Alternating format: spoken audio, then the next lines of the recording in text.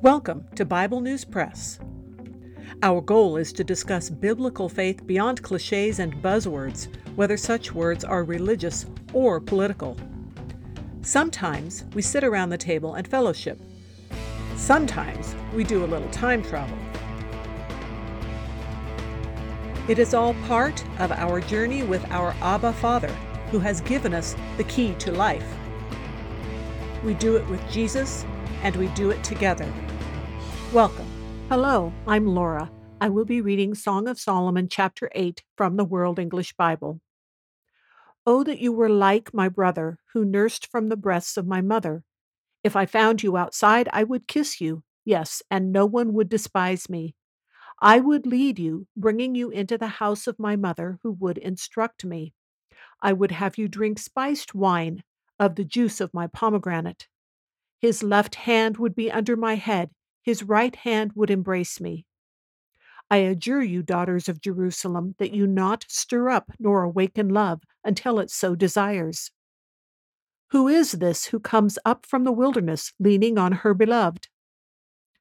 Under the apple tree I aroused you. There your mother conceived you. There she was in labor and bore you. Set me as a seal on your heart, as a seal on your arm, for love is strong as death. Jealousy is as cruel as Sheol. Its flashes are flashes of fire, a very flame of Yahweh. Many waters can't quench love, neither can floods drown it. If a man would give all the wealth of his house for love, he would be utterly scorned. We have a little sister. She has no breasts. What shall we do for our sister in the day when she is to be spoken for? If she is a wall, we will build on her a turret of silver. If she is a door, we will enclose her with boards of cedar. I am a wall, and my breasts like towers. Then I was in his eyes like one who found peace. Solomon had a vineyard at Baal Hamon. He leased out the vineyard to keepers.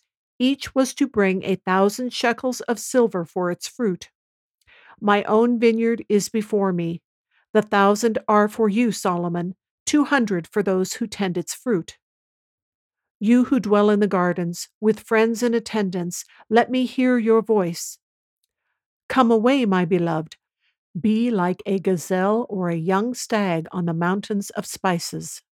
That is the end of chapter 8 and the end of the Song of Solomon. If you haven't yet, I do recommend you listen to the episodes in the previous chapters about the Song of Solomon, but in particular, chapter 1's episode and chapter 7's episodes are where I talk a lot about things that pertain to the book as a whole, and also some things I said in chapter 7 about the references I've used applies here. Chapter 8 begins with the comparison to her brothers. Again, remember, first, this is a continuation of the bride's inviting the bridegroom to her love that is stored up for him. The comparison to like a brother seems to mean she wishes she could be as affectionate, even in public, as she can be with her brothers. So, to say it a different way, she is not saying she loves him like a brother, but she wants to be able to show love as freely to the bridegroom. In verse 2, the bride seems to be acknowledging that it is her mother who has passed on knowledge of how marriage should work, which includes the metaphorical spiced wine from the juice of the pomegranate.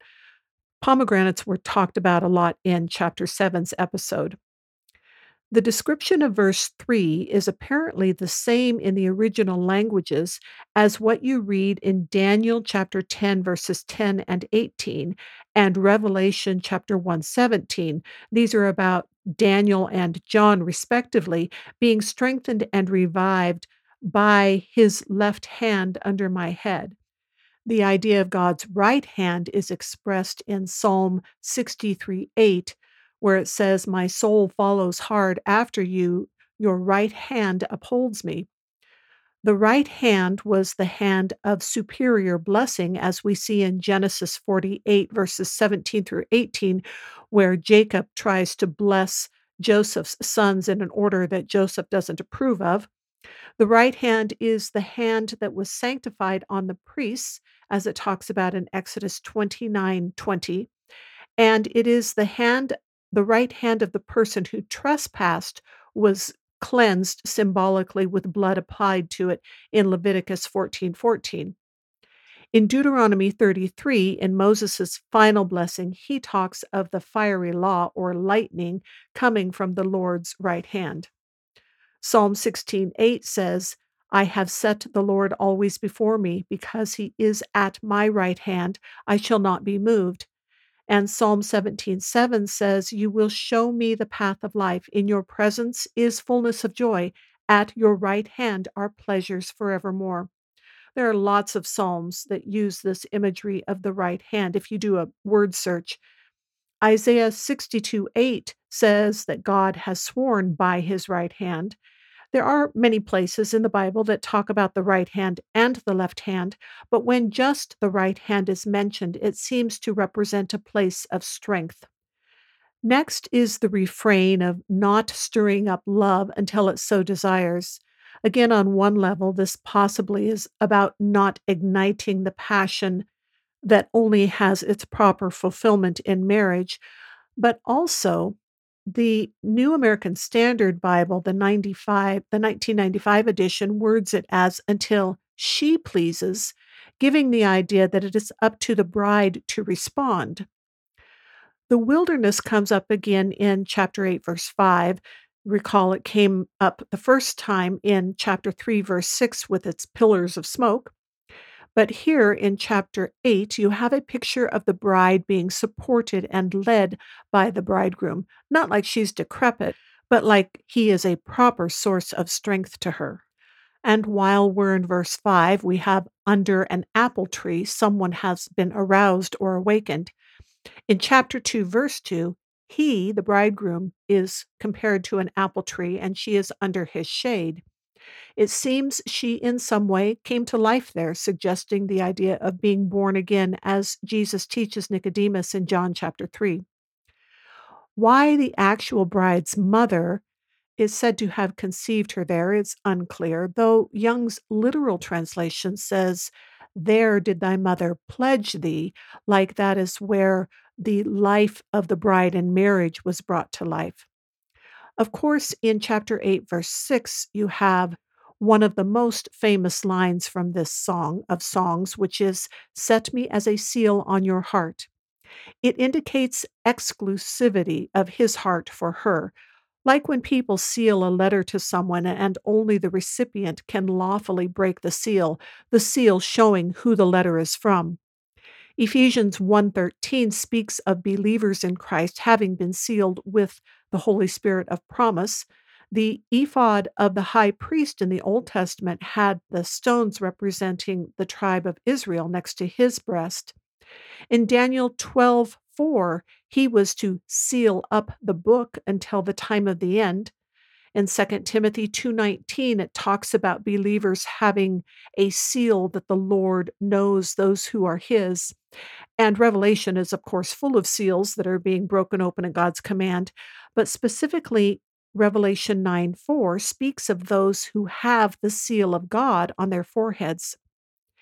The rest of verse 6 in Song of Solomon, chapter 8, speaks of the fierce strength of love, strong as death, which Jesus Christ overcame, love rightfully jealous of its own, implying final justice for those who deny his love or harm his beloved. Then 1 Corinthians 16:22, Paul says, anyone who does not love the Lord Jesus Christ, let him be accursed. There is debate about whether or not the verse ends with the abbreviated name of Yahweh as Yah, when it says, a very flame of Yahweh. Since we know from other places in the Bible very clearly that God is love, it doesn't really matter whether that can be verified or not. Then the passage speaks and says, nothing can quench love or purchase it. It is a very unique thing. Verse 8 seems to be a flashback to a time of immaturity of the bride with the brothers or the siblings, because they do call her sister, talking of how to prepare her for the day of her marriage, and they speak in terms of guarding and reinforcing. She answers in verse 10 that she is now mature and strong, tying the idea of her breasts, which indicate maturity, with the guarding that her brothers spoke of. It seems to say that she now guards herself and her affections, and she has found peace in her bridegroom. See Ephesians 2:14 and Romans 5:1, where it talks about Christ being our peace. Also, Micah 5:5. Solomon having a vineyard in verse 11 is very much like the parable in Matthew 21:33. There is a similar reference in Isaiah chapter 7, verse 23, but in a negative way, but it also mentions 1,000 shekels. The literal meaning of the place Baal Haman is said to be owner of a multitude. It seems to be that those leasing the vineyard are in the midst of a multitude and they were supposed to produce a harvest. But she, the bride, is now taking responsibility for her vineyard, unlike in chapter 1, verse 6. But she considers it Solomon's, though there is some reward for those who tend it. And finally, the bridegroom describes her as living in a garden. This is, of course, reminiscent of the Garden of Eden, where God walked with Adam and Eve, and when he was there to spend time with them, he wanted them to answer in the affirmative, not hide silently in shame because of what they had done. The shame was proper, but God would rather it hadn't been necessary. Here, the bridegroom expects her to be with friends. He says, "Let me hear your voice." And this also reminds me of the many times where God tells us to pray. The bride says, "Come away," wanting to be with him. This is like Philippians 3:20 and Revelations 22:20, which talk about wanting Christ to come back quickly. And then, like a strong, swift gazelle or stag, Psalm 136 also talks about this idea, says, "I wait for the Lord more than a watchman waits for the morning." Then we have the mountains of spices. This is the fourth time mountains are mentioned, other than when they're used specifically in a description of something else. So first we had Bether, the mountain of division, in 2:17. In chapter 4, verse 6, we have the mountain of myrrh, which seems to represent burial. In chapter 4:8, we have the mountain of leopards, which signifies danger or possibly sin. And then here we have the mountain of spices, which is similar to the idea of prayer and fellowship. Thus, it ends with both the sense of fulfillment of the earthly ongoing marital relationship, but the pending coming of the heavenly bridegroom. That's all for today. Thanks for listening. That is the Bible News Press segment for today, but not the end of our journey.